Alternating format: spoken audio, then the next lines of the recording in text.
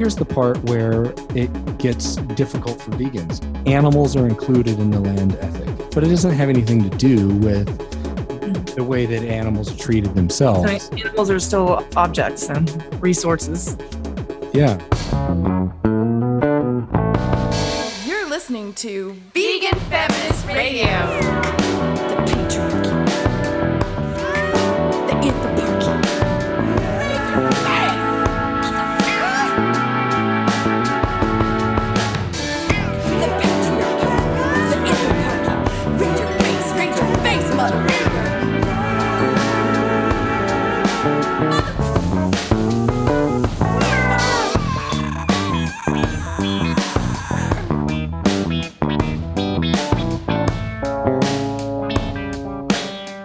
So I was curious, what are you drinking?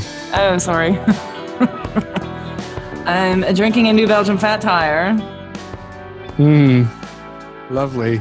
Transmigration of souls. It is so good. Man, someday you should give me a P.O. box or something. I will ship you up 6 of these. And you'll be like, dude, Brian, I drank 2 of your beers and I've not been able to stop watching Corey Feldman for the past 28 hours. Well, that's what will happen. I will, because I will have Cure Disintegration 1989 on repeat on my record player while I cry to a candle. And Halloween was every day of the year. What a great album. I'm glad that you were sad girl to that, because I was sad boy to like Poison records. Oh. Yeah. But I think I'm a couple years ahead of you. So like the Poison thing was, I didn't like the grunge scene. So I was just kind of like right at the end of the hair band thing, but I love power ballads as a kid. But the stuff from the 70s. Can you take me higher? Sing it, girlfriend. Yeah, that's my music. Jam. Sorry, God, I love that stuff. No, I think get in right there. Are we ranting about capitalism today? Yeah, I think we could do that. That would be totally fine. We want to talk about the trophy hunting article, I guess. I'm just not sure like how much weight to put on it, because it's kind of it's a smaller article in terms of the way that monthly review articles go. By a sociologist I've never heard of. Oh, he's a sociologist. Yeah, you know what that means. And yeah, this thing is a case study in how we may not see shared values in one another, socialists and vegans, but also with just tiny value changes, you can see how we have most everything in common. At least those of us vegans who are willing to go beyond this kind of a ridiculous neoclassical fantasy of affecting supply chains through personal consumption. Because that's one of our biggest problems right now, and one of the reasons I think we look fucking ridiculous to socialists. Let me back it up. Trophy Hunting, a Marxian Leopold critique by Alexander Simon. This is the September 2016 edition of Monthly Review. There's a few things going on in here. So this guy Simon combines the land ethic ideals of Aldo Leopold with Marx, as well as a lot of interesting, like almost AR thoughts. Those are the looming characters in the piece. So the Leopold stuff and the Carl stuff. What he's got going on in one corner is to show how out of step trophy hunters are. And all the groups that support them and encourage them with the supposedly high-minded ideals of Aldo Leopold that they're always claiming to uphold. Naturally, okay, he never questions hunting per se, but really takes to task all these hunters, white males with shit to prove, we know who you are, who are just out there killing animals and putting their stuffed carcasses on their walls and in their offices and whatever. Leopold, who otherwise is kind of he's a really interesting character, and I think someone we vegans should know something about. But he's all for hunting, so minus that part. Claiming that hunting deepens awareness of humanity's dependence on external nature. I'm quoting this. and is useful for wildlife protection. So hunting is basically makes us as humans like more aware of our dependence on nature, and it helps us like protect wildlife. By killing them, we protect them. You know, the old chestnut. Nonetheless. Anyway, in the other corner, there's Marxian themes of class consciousness. How hunting is a recent invention of the aristocracy and not at all connected to actual survival or whatever other bullshit dudes always come up with to justify it. He talks about how private property leads to the destruction of natural habitat and diversity. You know, in the case of the proliferation of hunting since the 50s in America, through road building and just rampant extermination, how corporations are benefiting off of creating this absurd industry. By the way, something like $14 billion is spent on their killing implements. Every year, $14 billion. We do it for survival. Yeah, with guns and tree stands and scopes and just all this other fucking $14 billion worth of horse shit for survival. Anyway, he also mentions the effects of canned hunting, like reproducing animal life and killing it all in confined spaces, and disease, and how all this just ties into some fantasy of the rugged survivalist, which is just fucking nonsense. Hunters are a bunch of shit-faced little punks who spend a bunch of money to cut down a bunch of animals to make up for how angry they are at their loser fucking dads. Hunting is the perfectly horrible manifestation of white male nihilism. Of course, he didn't say that. I might have been editorializing there a bit. Oh, okay. So then there's just the way he's tying all this together. The idea of Marx and Leopold. You just have to read the article for that. I guess I've gone on for a while. There's a lot of really thought-provoking stuff, you know. But ultimately, this is not about AR. It's about taking a dump on hunters, which they deserve, because they are really totally out of line with Leopold's notions of land ethic and wildlife preservation and self-reliance and public access to land and on and on and on. Anyway, there's so much going on here, especially for anti-capitalist vegans. We don't get animal rights or anything. I mean, so it's a compromised article. You can read it line for line and understand why socialists and vegans will never be friends, but also just with a little kind of turn of phrase here and there, a little, you know, value changes, how we could be absolute perfect friends. But it's just like this nagging speciesism and their absolute commitment to kind of welfarism and conservation. They will not give it up, and it may be that at the point at which we have to say, well, this is as far as we can go with them, and the solidarity is what we would get from it is very valuable, but they're not going to, for lots and lots of reasons, which maybe we could talk about on another podcast. We're never going to get away from. All right, I know it's just rambling, but I don't know who pisses me off more is the so-called socialists who poo-poo veganism or feminists who poo-poo veganism. Like, you obviously need to go back and read another book, because you're complaining about other people's ideological barriers and you are experiencing the exact same ones. Even if presented with the exact same arguments, they just shut down. It drives me up the wall. I cannot stand it. That's the thing about, I think I did complain about that in that chapter I wrote about how socialists, you know, come up with these really amazing and so relevant and so true theories. And yet when you go take that one extra step and include non-human animals, just like out the window. Yes. I marked a passage in this. This is for those you of you. You get the print version? I do, yeah. For those of you, do you like that? Do you like a man who has a print version? Indeed, I did, sir. All right. For those of you at home reading along on page 24, case in point, I'm going to read most of this paragraph. So he's talking about captive populations of deer and disease that spreads among cows. Thus, wildlife is transformed from living in a state that Leopold characterized as natural, wild, and free, in quotes, to a state of involuntary servitude in which their bodily fluids, e.g. sperm for selective breeding, body parts, embryos, and offspring are all turned into commodities and sold on the open market. Like, so but he never comes back to that. He never comes back to that. That's absolutely something you would expect from an ethical vegan who has an anti-capitalist critique, but he's never able to turn that into sort of anything that has to do with animal personhood or that animals are valued in and of themselves.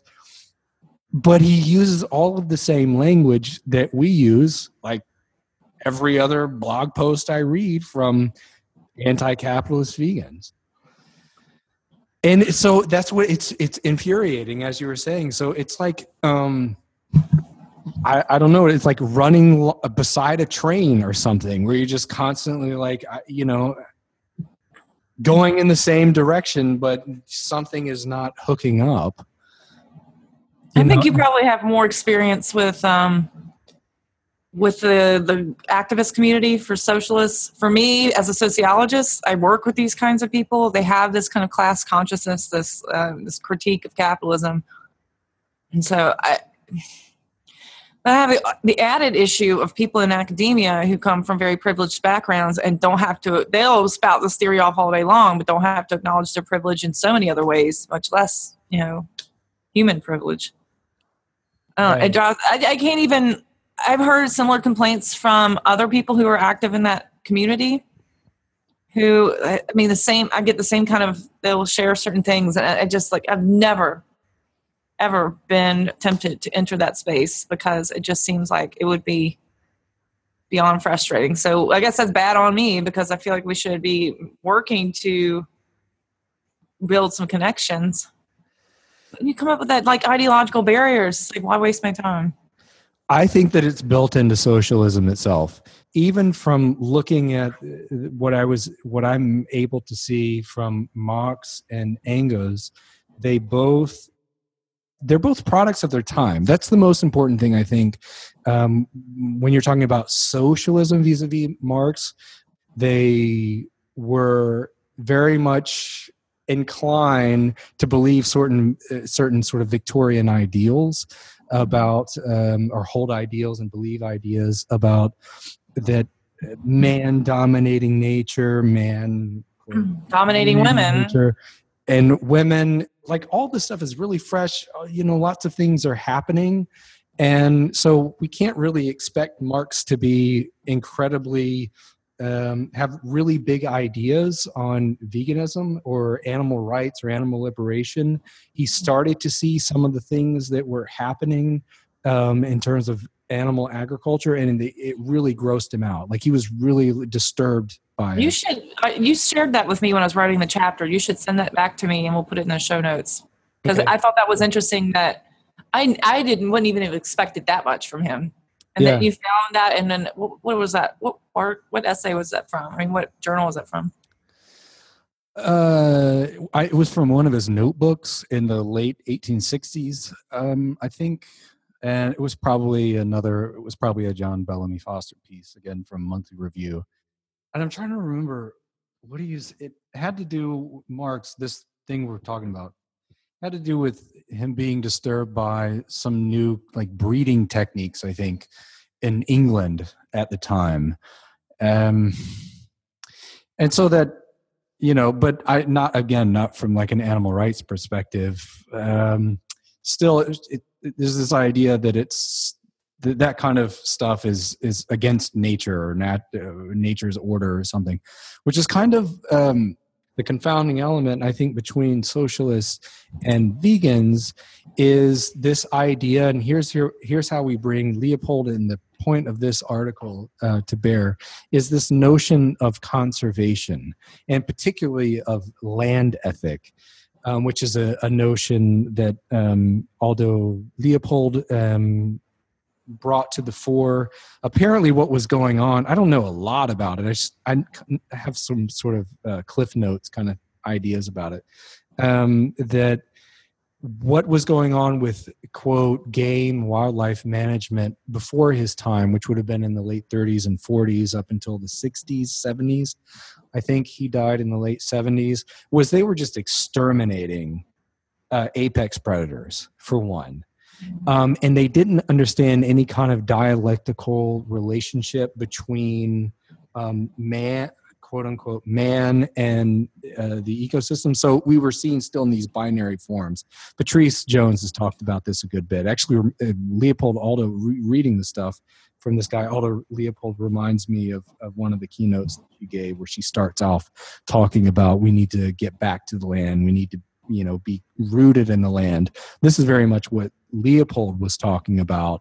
And so anyway, what I was saying about the apex predators is that rather than getting rid of them, we need to bring them back into the land. We need to reintroduce them into Yellowstone, for example, because when you get rid of them, you affect the ecosystem below them. You do all kinds of untold damage below them. And he got people interested in it and changed up the whole way that business is done for forestry management, et cetera. So and his big theme is land ethic. So, but here's the part where it gets difficult for vegans, is that animals are included in the land ethic. So for us, it's difficult to think about animals absent any kind of will or personhood. But he kind of sublimated all of that in saying that animals, land, water, air, trees, all of that, that's all the same thing. And it's all to be managed consciously and respectfully. But it could all be managed by humans, and that we would, and whatever we do, as long as we're doing it in these conscious ways, is okay. But it doesn't have anything to do with the way that animals are treated themselves. So animals are still objects and resources. Yeah. Capitalism will destroy the bodies of the world, and it will destroy the world itself through unmitigated exploitation. And we see that happening. And the other thing, and this is what drives me crazy too about eco-socialists, is that they very much have this dream, the pastoral fantasy. So their history goes back 100 years maybe. And so they see cows in their historical imagination. They see cows walking around on hundreds of acres. And that to them is that's effective management, blah, blah, blah. And so when they see it now, anything that looks like that, they don't have a right. They don't acknowledge how that's all culturally constructed as well. And like you said, not that long ago, and that I think I recognize that same thinking with Marx and his theory on how women fit into all of this. So as I tell my students, when we talk about Karl Marx and all his contributions to sociological thought, one of the major contributions to socialist thought in more recent decades would be feminist theory. And as much as Karl Marx was totally on it with a lot, he was thinking from his very patriarchal space in the Victorian times. And he said of women that if we had an ideal society where we took care of all these problems with our economy and shifted over towards communism, then women would no longer be threatened by all this horrible stuff that capitalism does to women, as in get them out of the home and they're working in factories, when in an ideal situation, they'd be in the home where they belong, taking care of kids and tending to the hearth and all that. Right. And it's just the same as how the eco-socialists are treating this fantasy of this pastoral life for non-human animals and for agriculture. That's only taking it back a few decades, 100 years, when there's still some serious systems of oppression in place by then that have been going on for many thousands of years before. So we're not taking it back far enough. As long as we're not recognizing women as persons and as non-human animals as persons, it's still this very privileged, patriarchal, oppressive mindset. It's not breaking down the ideology as much as it needs to. Yeah. I'm done. Ascension, millennium. Ooh.